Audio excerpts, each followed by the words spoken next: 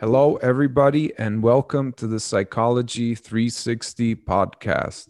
Today, I have with me Jan Fingerland from the Czech Public Radio, and we are going to talk about the psychology of democracy and the psychology of the transition between living in a communist state and transitioning into a democratic state. And before I talk further about the subject, I would like to have Jan briefly tell us about yourself and give a brief introduction, if you will. Hello, thank you for having me.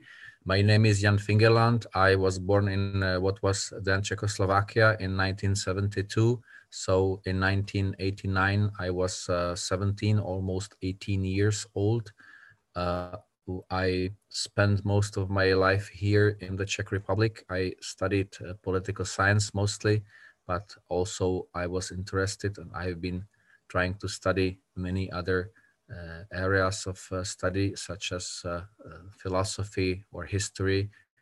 And of course, I am today mostly journalist, so this is the main perspective that I have, the journalistic perspective. Yes, great. And I'm very happy to have you on. We've been speaking also outside and great topics about history. And I would like to connect the topic to last week's celebration, which was the commemoration of the Velvet Revolution.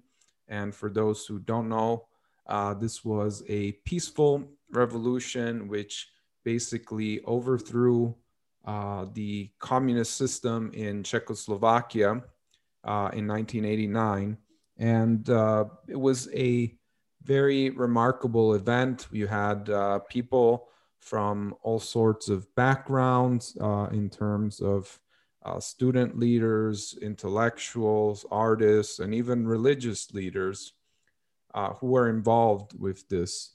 And so, Jan, I want to ask you, since you're a little bit outside of the field of psychology, but still, I think there are points where we connect, and that is very important. So, what was it like for you? What were some of the memories that you have from living in a totalitarian state? And what was remarkable about the transition out of it? I think it is important to stress that I am a member of a generation. I was born in early 1970s, so my perception is, I think, very different from perception of, for example, my parents' generation, those who were born after 1945 in general.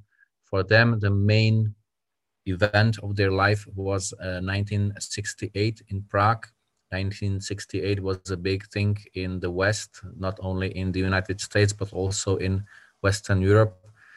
In my country, 1968 was an event in, let's say, with two phases, because the first, in the first period after, let's say, January 1968, it was an era of liberation from the one type of communist rule.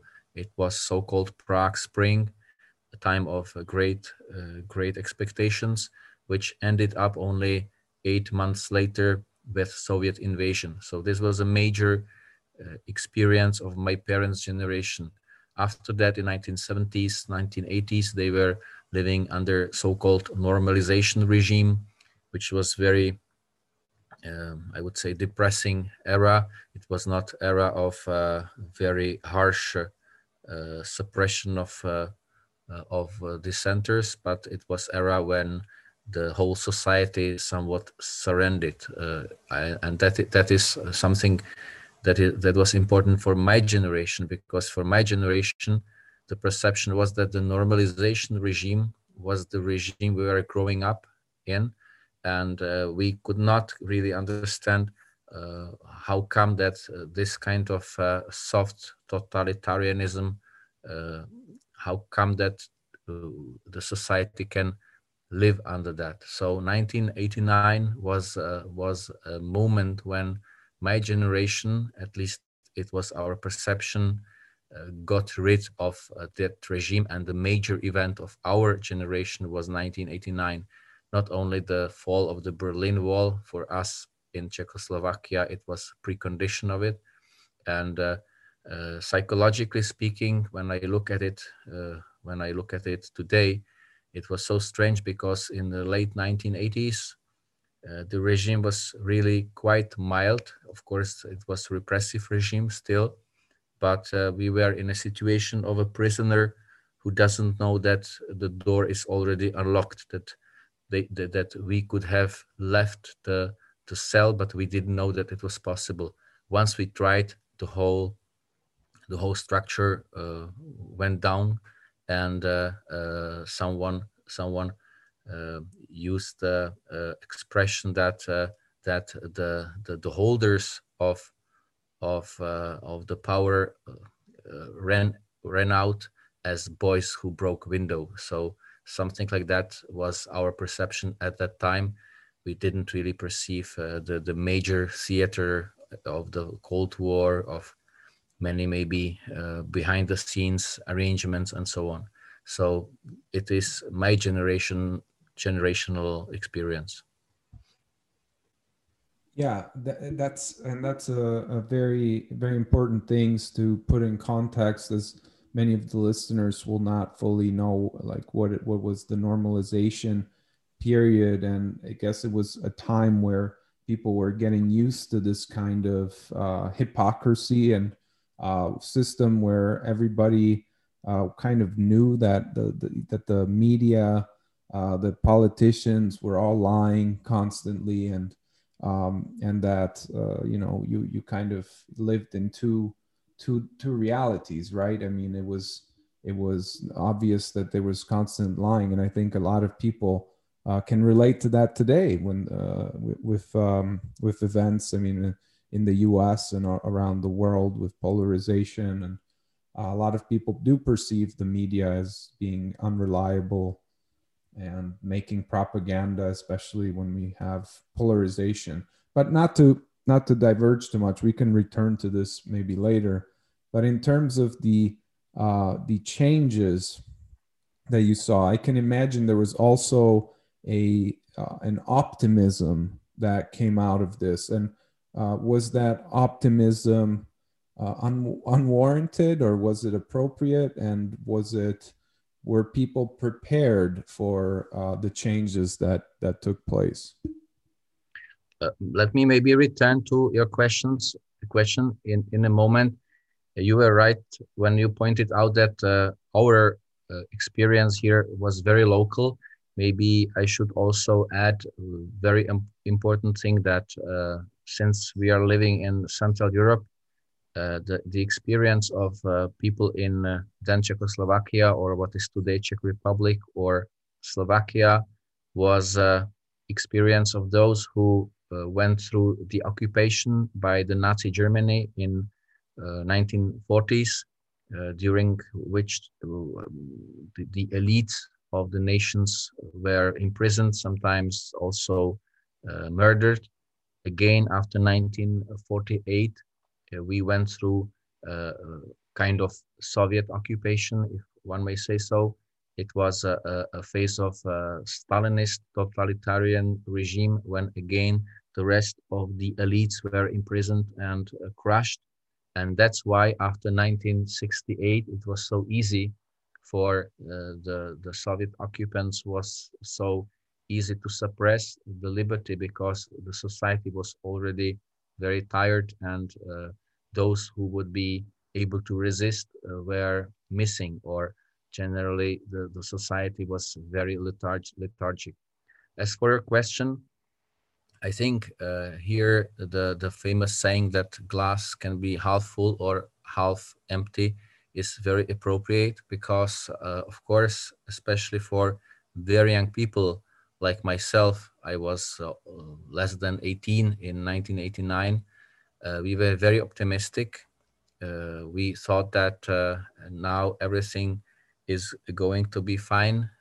The book by Francis Fukuyama about the end of history was very popular here, or at least the thesis that the history ends here because we attained the final victory of liberty. It was something that we understood very well.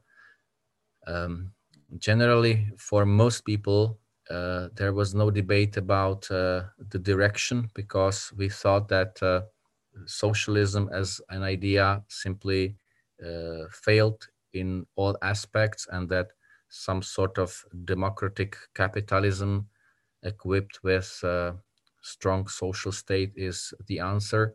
Of course, there are many debates about particular details about how to do it and how to attain that state, such as questions of privatization and so on, because Czechoslovakia was even among the communist countries, Czechoslovakia was a country with the largest state-owned sector. Almost everything was state-owned.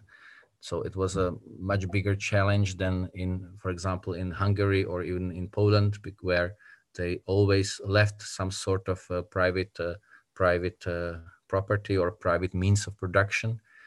And we were very optimistic also as far as the geopolitics is concerned. We thought that Russia, as the inheritor of the Soviet tradition, is on its knees, that China is far and weak, and that we are simply living in an era where everything would be fine forever in a way. So there was something, I would say, almost religious or eschatological in that.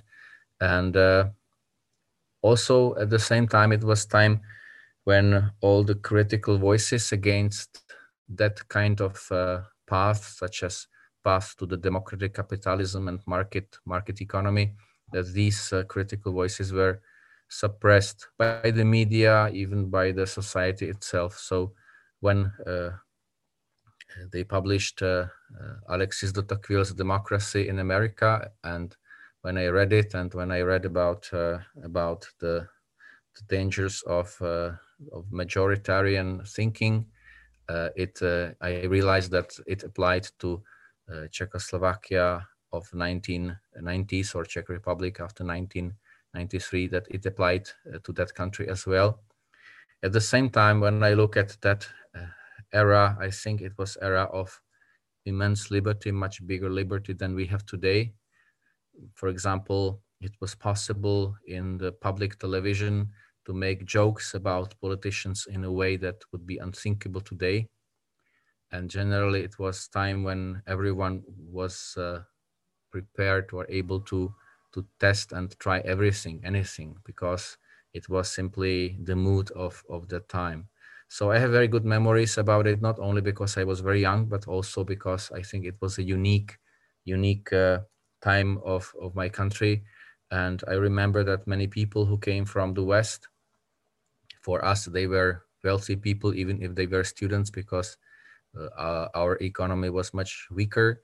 But at the same time, we experienced that these people coming from the West looked at us with envy, because they thought, okay, in our countries, everything is already settled and boring. And here in countries such as Czechoslovakia or other post-communist countries, it was still that part of Europe where when things were going on, when big topics were debated, and when you could form things and where you could feel that you are part of a big story.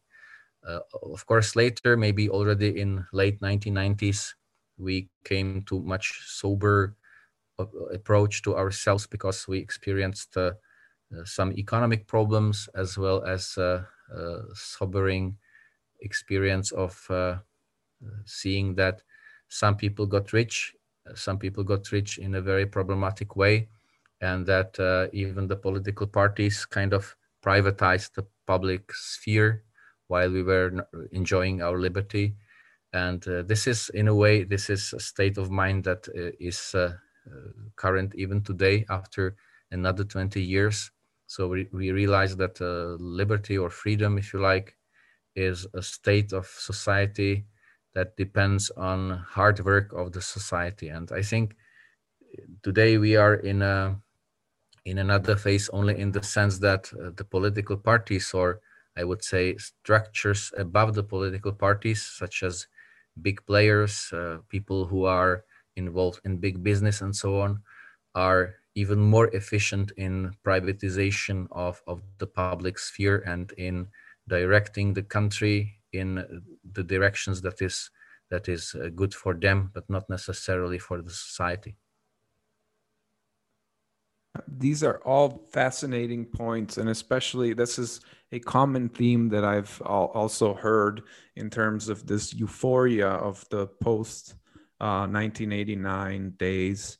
And yeah, and this kind of, when looking back in hindsight, this Fukuyama's end of history is seen as a bit naive, and yeah, and what you talk about in terms of personal freedom is something that I'm guessing many people do miss these days, and the excesses that people weren't, the excesses that people weren't prepared for is also something that that is interesting to look at, and also the fact that many, at least from my observation, I see that many of the people who were higher ups or people that were in the KGB kind of took positions of power after. It seems like they almost knew how to work even the democratic or capitalistic system, right? Is that something you've noticed as well? I think you are very right. I think that the reality is at the same time a little bit more complicated. On the one hand, yes, people connected with KGB or the Czech equivalent of it, which was called STB, Státní bezpečnost, the state security. They were much better acquainted with the ways how to get to power, how to get to privatized property and so on. So although we had very strict law against the former STB members taking part in politics, we were even criticized for that from West European circles, that they thought it was undemocratic. I think it was very naive from their side. So although we had this very strict law, of course, in the big business, these laws are not applicable, and many of these people were very efficient in putting their hands on the privatized property, and we are talking about very big chunks of the national economy, because almost everything was privatized.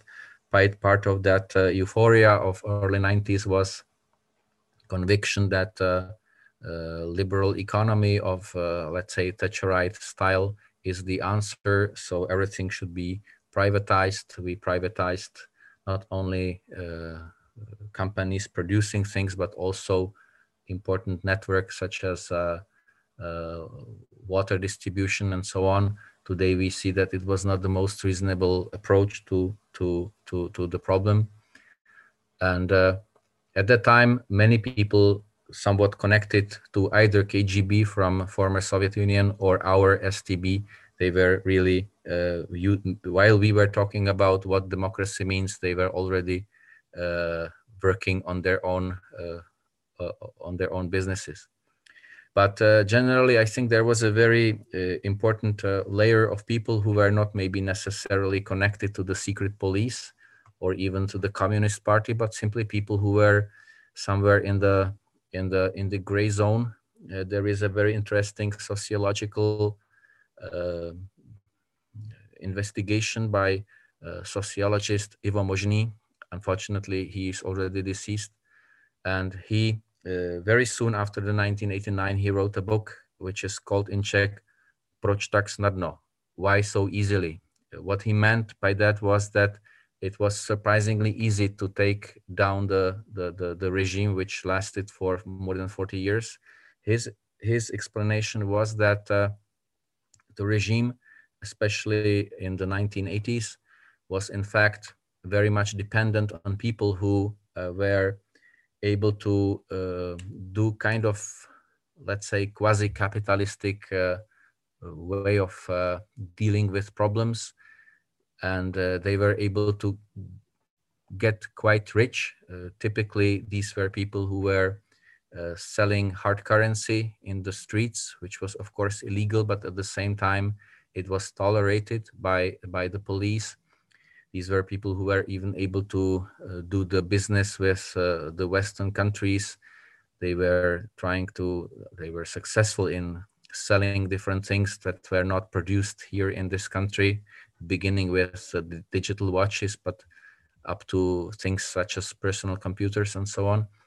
And these people were very important for the regime because the economy was also important for it. It was still about the economy even under the communism. And in late 80s, according to Ivo Možný, the sociologist, these people came to conclusion that for them, continuation of the regime is not really something they wish, because their riches was stored in form of social capital, and they could not turn their social capital into financial capital. They couldn't really get rich in a way they would be able under a standard capitalist economy.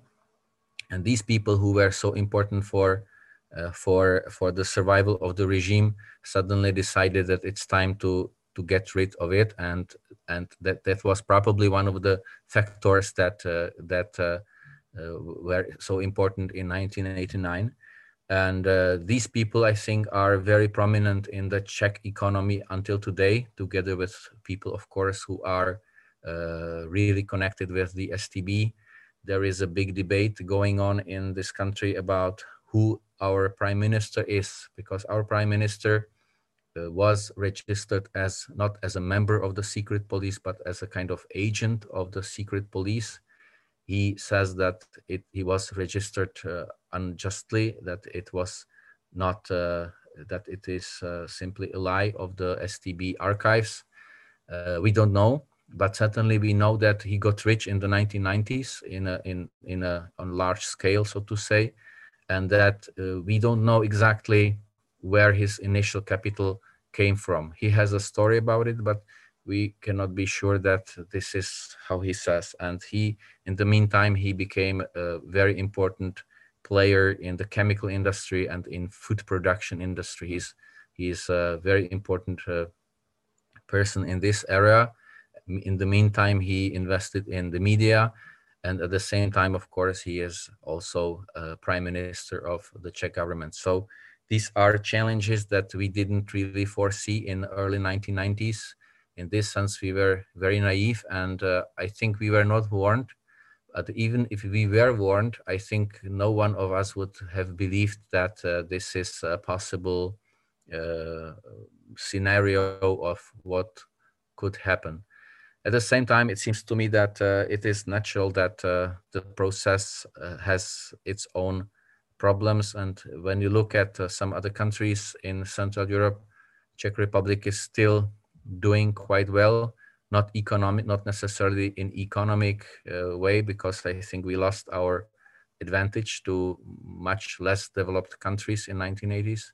But at the same time, the democratic institutions are still much stronger in this country than in any other country in Central Europe today.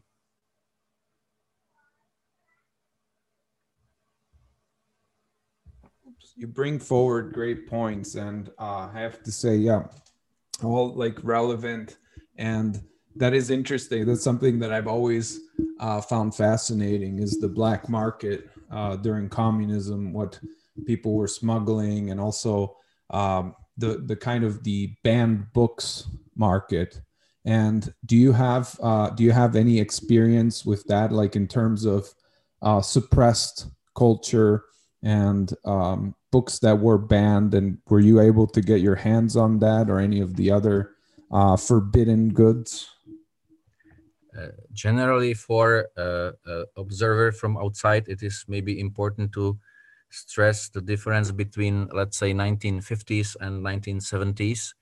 In 1950s, it was a true totalitarianism, which means that it was a regime where there was no real opposition or no real dissent possible. There were people who were against the regime at the very beginning, after the introduction of the communist regime in 1948. There were some attempts at military resistance, but after these attempts were suppressed, no such thing as dissidents existed in 1950s. It was true totalitarianism. In 1970s, in the period that is called here normalization, it means normalization of state of the affairs after the Soviet invasion in 1968. It was already possible to have a kind of dissident circles. It was, let's say, one part of the society, a relatively small part, maybe several thousand people who were really involved in political opposition against the regime. Then you had the regime and people around it, and somewhere in between there was so-called the gray zone. People who were living their own lives. They tried to raise children, have interesting or good jobs, and maybe once in a while to go to the sea in Bulgaria, because it was very unusual to be able to travel to the West, for example. However, the gray zone is a term that is maybe too general, and there were two islands of different thinking within the gray zone. I think the most prominent the most prominent representatives of non-political dissent were young people who were interested in modern music, especially rock music. And since it was very difficult to get to this music at that time, no internet, of course, no Amazon, of course, so it was a kind of black market for rock and roll music and rock music and so on. And these people were kind of non-political fighters for freedom, because for them freedom means that they would be able to wear long hair, wear jeans, and listen to the music of their choice, which was not so easy and not so automatic at that time, certainly not in early 1970s. So I would say this was an interesting island of liberty for very young people like myself. At that time I was a child, but in 1980s it was already possible to buy different kind of music or LPs or cassettes that were not available on the open market. And so this was maybe my encounter with one kind of freedom. As for the political resistance, it was much more difficult. There were people who were in contact with either dissidents or with people abroad. At the same time, you were never sure if the person who makes it possible for you to, for example, to read a book. It was typical, for example, that someone had a book published by an exile publishing house. Someone smuggled it in, and typically someone could offer you that over the weekend you can have it and then you will return. So many people did it, but at the same time you were never sure if this person is someone who will report it to the secret police at the same time. I was too young for this, but also I encountered this kind of phenomena, which means that under that regime it was already possible to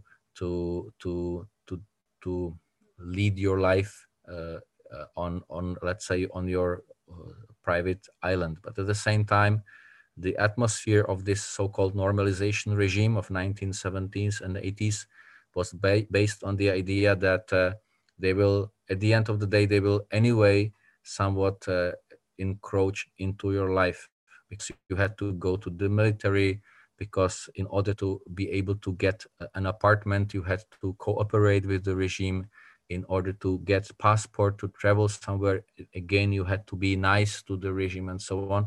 So there was no escape in a way, unless you became someone uh, who totally resignated on anything. So there were people who simply decided that they will lead their lives. They will not try to travel. They will not try to have good jobs. They will simply grow their long hair and listen to the music. This was, let's say, most typical island of non-political resistance to it. But maybe what I should mention, because it has something to do with family of my wife. They were people who were involved in smuggling of religious literature. They were not dissidents, but they were people who kind of risked to to be able to smuggle religious, mostly Christian literature into the country, which was of course illegal. And again, it was necessary to distribute this literature, which was also risky to some extent. But again, it was something else to do it in 1972, and it was something else to do it in 1988. Right. And that's, yeah, so that's a good context to give for the listeners and even to me, because of course I'm living here, but I'm also an outsider and I'm not so familiar. And I've spoken to a couple of people who were dissidents and even refugees who left. And I spoke to somebody, a psychologist, a psychoanalyst who recently passed away, unfortunately, Olga Marlin, and she was telling me something similar, that she had left Czechoslovakia during, like, I think it was 1968, and she was saying that indeed, like, there was a big difference between those who had left, after the crackdown, and those who had lived and experienced the regime, like the early regime, like her parents, and then what happened after. But in terms of what you said, so something like freedom of religion was not acceptable. So people would have to have like secret churches, for example, secret worship, because I know some areas of psychology were also prohibited, such as psychoanalysis. There were these kind of underground psychoanalytic meetings and clubs, and so was that, I mean, how encroaching was the regime on a culture like that? Because I mean, something like religion is very personal. So if you're not able to worship as you will, then I mean, that's really like trying to reshape your own culture. I think since the regime was still, let's say, half totalitarian, there was a very fine line between, let's say, secret society or secret club and simply private club. As for psychoanalysts, I can imagine that in fact they were organizing private sessions, but at the same time, since they never knew who would report about it, who would be trying to um, control what they are doing, they had to make what was in fact private. They had to make it secret at the same time. I'm not sure if it is similar when it comes to the religious life. Generally speaking, there was public religious life, especially in the second phase of the regime. Let's say in 1950s, it was a little bit different, but generally you were able to go to a church and to attend at the service quite officially. The state was paying the priests, either Catholic or Protestant, or even not necessarily Jewish rabbis, but Jewish religious figures, because with rabbis it was more complicated. So it was possible to have a public, open, official religious life. The problem was if you wanted to either have your own religious life and having a career at the same time. Because, for example, if you were 13 years old lad, you were going to the secondary school and you wanted to go to so-called gymnasium, which was, let's say, typical high school in the Czechoslovak environment. Once it was known about you, and for everyone there was a file where things were collected, all the information was being collected.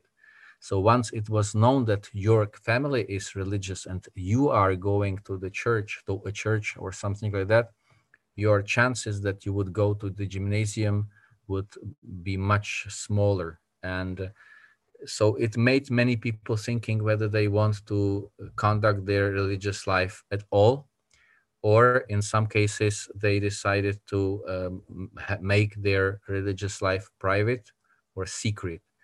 And therefore, for example, there were secret children's summer camps, which were masked as, let's say, family union of a very large family, because it was, of course, illegal to have a Christian summer camp for children. But generally speaking, yes, the churches were open and everyone was free to go there. But at the same time, they had to count on what it will mean for their life if it's known to the institutions of the state. And then, of course, there were very secret circles where they simply didn't want to cooperate with with the official church, because the regime was very successful in subjugating very large part of the Catholic clergy. They were members of, let's say, kind of pro-communist organization that was called Pacem in Terris, Peace on Earth. And these people were kind of fellow travelers. They were priests on the one hand, but at the same time, they were kind of fellow travelers of the communist regime. So for many Christians, it was unacceptable to take part in the religious life organized by these people, and these people organized a so-called hidden church. So this hidden church existed in Czechoslovakia as well, but I think for most Christian believers it was unknown, or something they could not really take part in, because it was too secret even for the other Christians. Yeah, and I guess there's big variations in terms of like the Czech and the Slovakian tradition, because I've heard that there were, for instance, Slovakia, these Catholic anti-communist resistance groups, and also in other places like Poland, the church was kind of seen as a bulwark or a form of resistance against this totalitarian state. It is very much true. Let's compare the Czech society and the Polish society, because these are two, let's say, extreme examples. The Czech society, already from pre-communist times, has been very secularized society, very low proportion of people who visit churches, who visit services, and who lead active religious life. So it is a very secular society here in the Czech Republic. While Poland is a society that has been traditionally very religious, but it's not only a religion proper, but it is also role of the church in the society, which has something to do with Polish history. While here the church was sometimes perceived as part of the oppressive state, even, for example, before 1918, before Czechoslovakia was created, church was considered to be part of the Habsburg dynastical rule over this area. In Poland, church was something that was uniting all the Poles, because Poland was divided between three different countries, between Russia, Prussia or Germany later, and Austrian monarchy, Austrian Empire. So for the Poles, the church was the thing that was uniting all the Poles. So even under the communist times, even many communists had their children baptized, for example, which looked very absurd or bizarre from the Czech point of view, because here the Communist Party was very, very anti-religious and anti-church, and even the society was sometimes very suspicious when it came to anything related to the Catholic Church.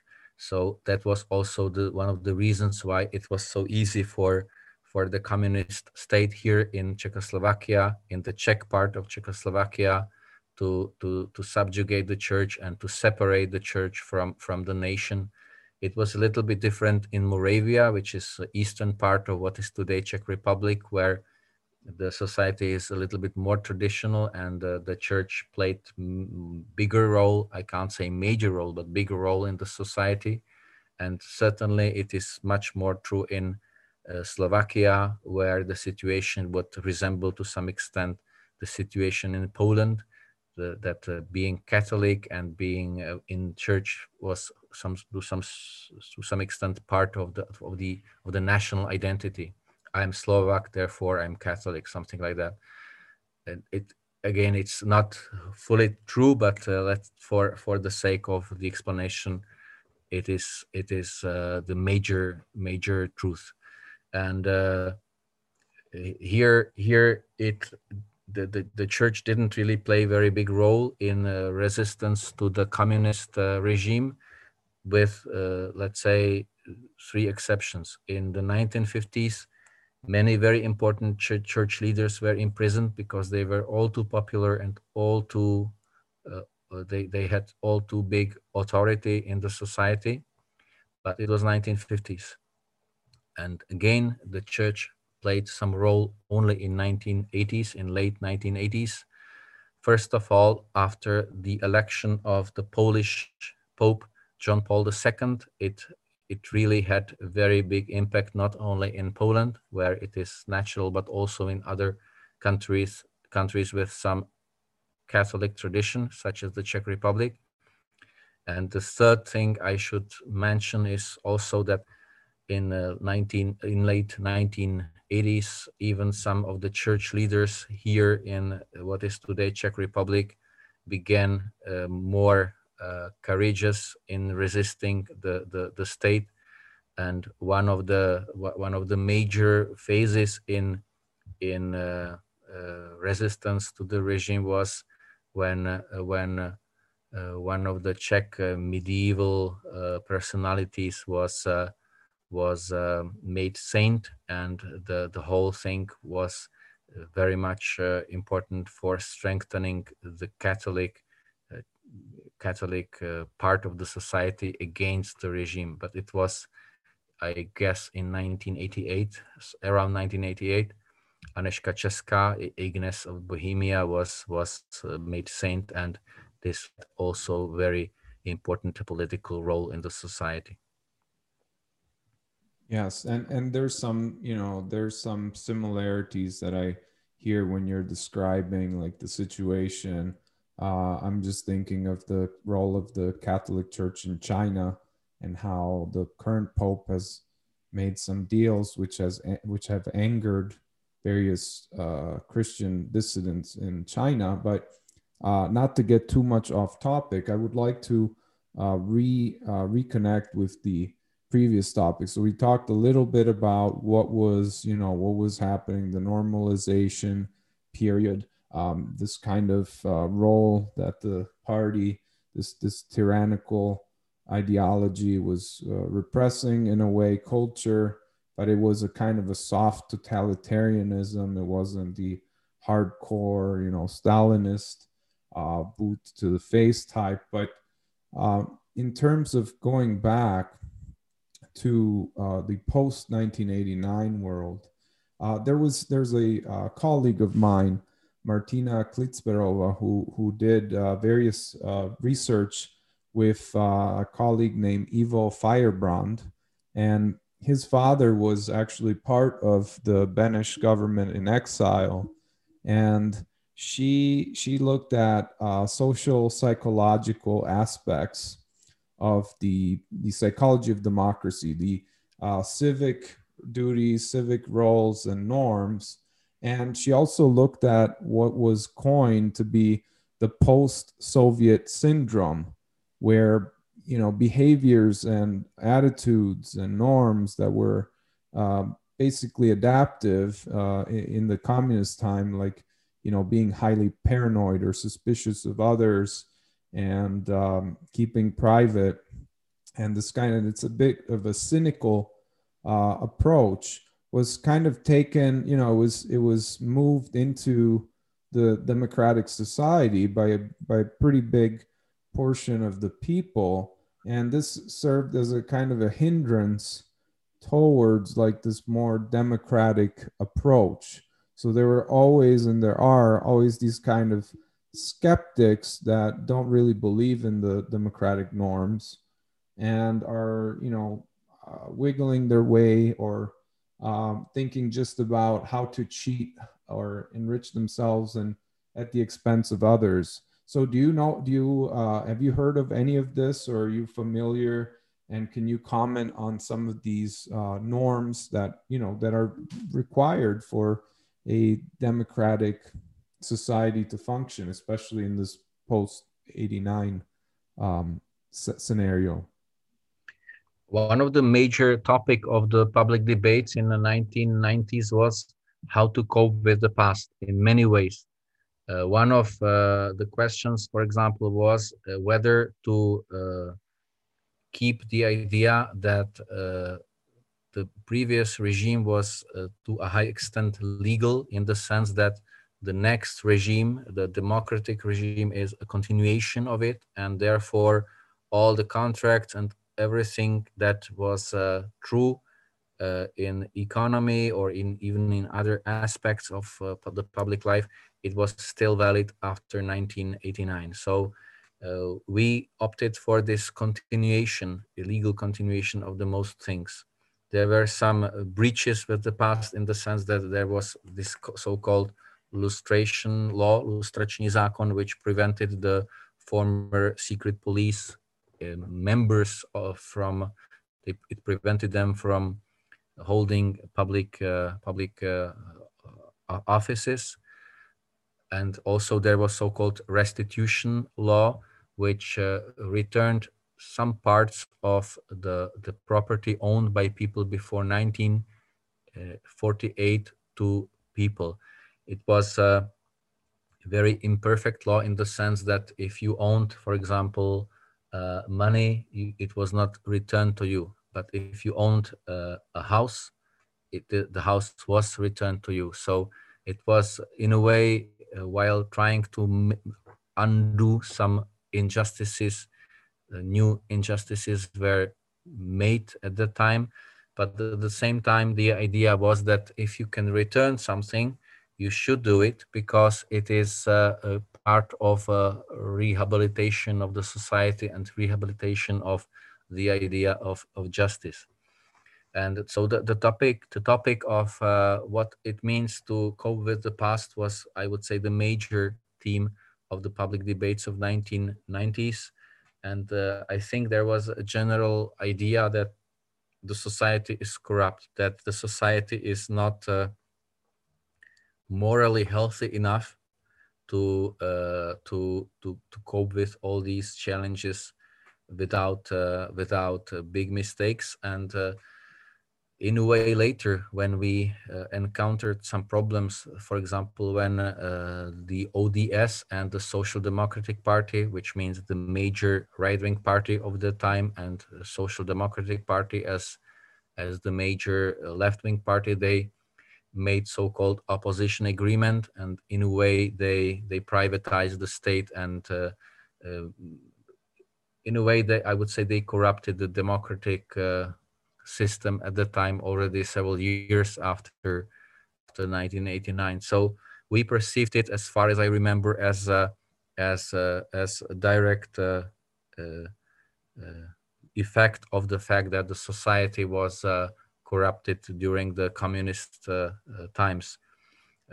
Part of those debates were asking what it means that we returned to the liberty after 42 years of the communist uh, era, or even after 50 years, which was the span between the Nazi German occupation in 1939 and 1989, the fall of the communist times, because it was really something that touched the lives of 2 or 3 generations. And sometimes we thought that if it was possible to liberalize the regime in 1968, as many people wished before the Soviet invasion, the change in both the economy but also in democracy and institutions of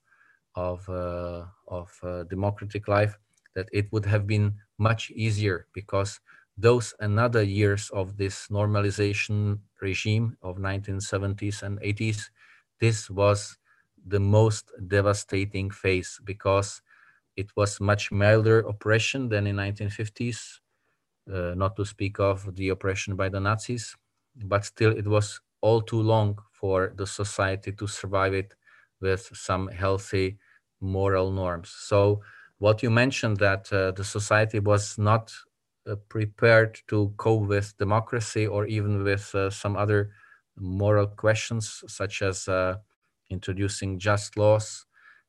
Maybe it was really related to the fact that uh, that 1970s and 80s meant that almost everyone who lived in 1990s was a person who experienced only these non-normal times in his or her life.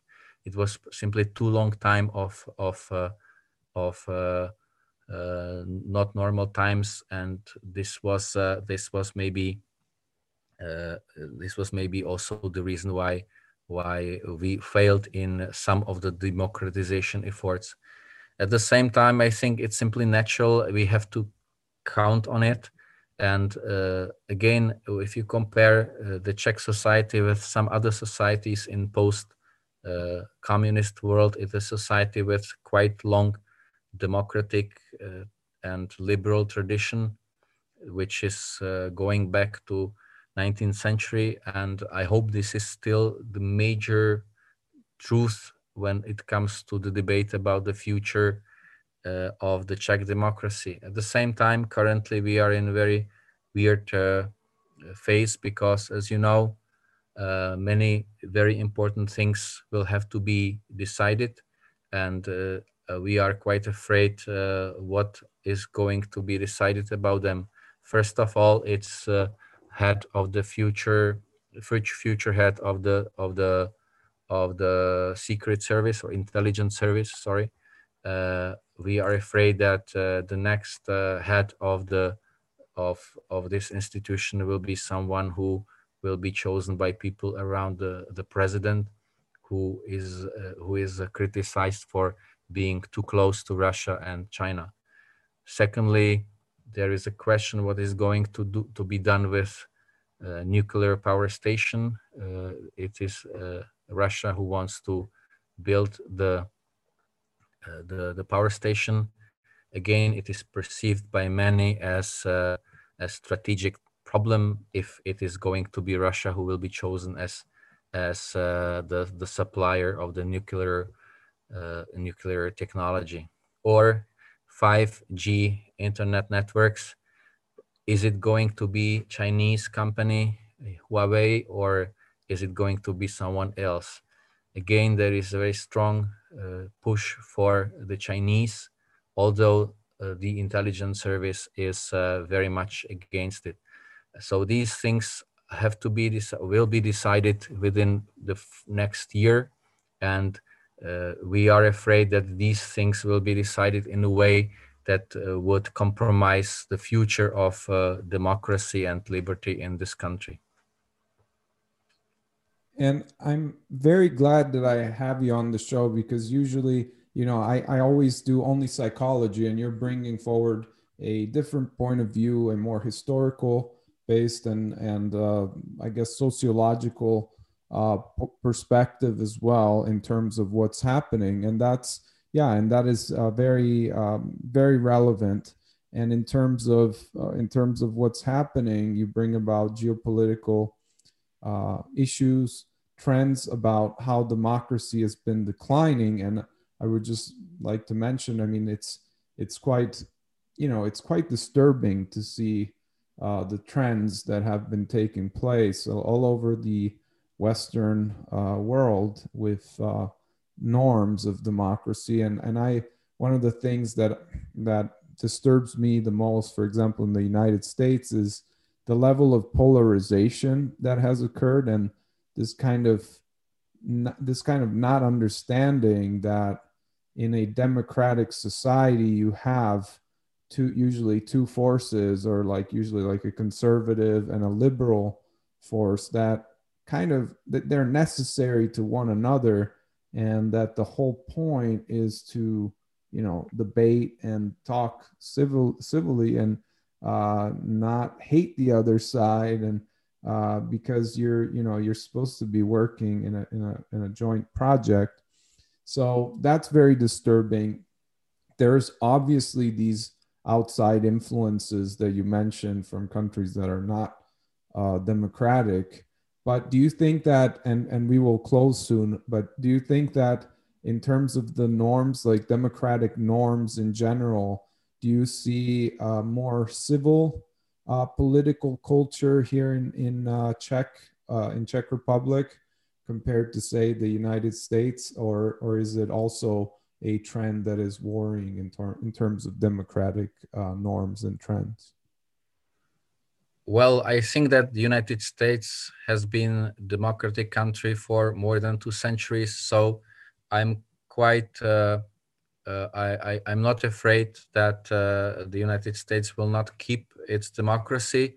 But at the same time, it's true that we were, I would say, almost amused when we were watching what's going on in America in the past several years, because we grew up with the idea that we are just students of democracy, while those old democracies, such as the United States or the UK, that they are the masters and we are here to learn. So in a way, we are amused when we see that even the old democracies, and this applies to the UK as well, make a lot of funny and stupid things. At the same time, I'm not sure if our problems are necessarily related to the same roots as the problems that the Americans or the British have. Maybe yes, there are some common denominators, such as Russian interference, deindustrialization of the West, general feeling of weakening of the West, maybe even some other factors that are almost mystical. I don't want to go into this, but yes, there are some common roots for both what's going in the United States and in, let's say, Eastern Europe. At the same time, I think that we are in a much more fragile situation than the United States. You can see that all the institutions in the US are working well when it comes to deciding about some questions, such as voting in this or that state and so on.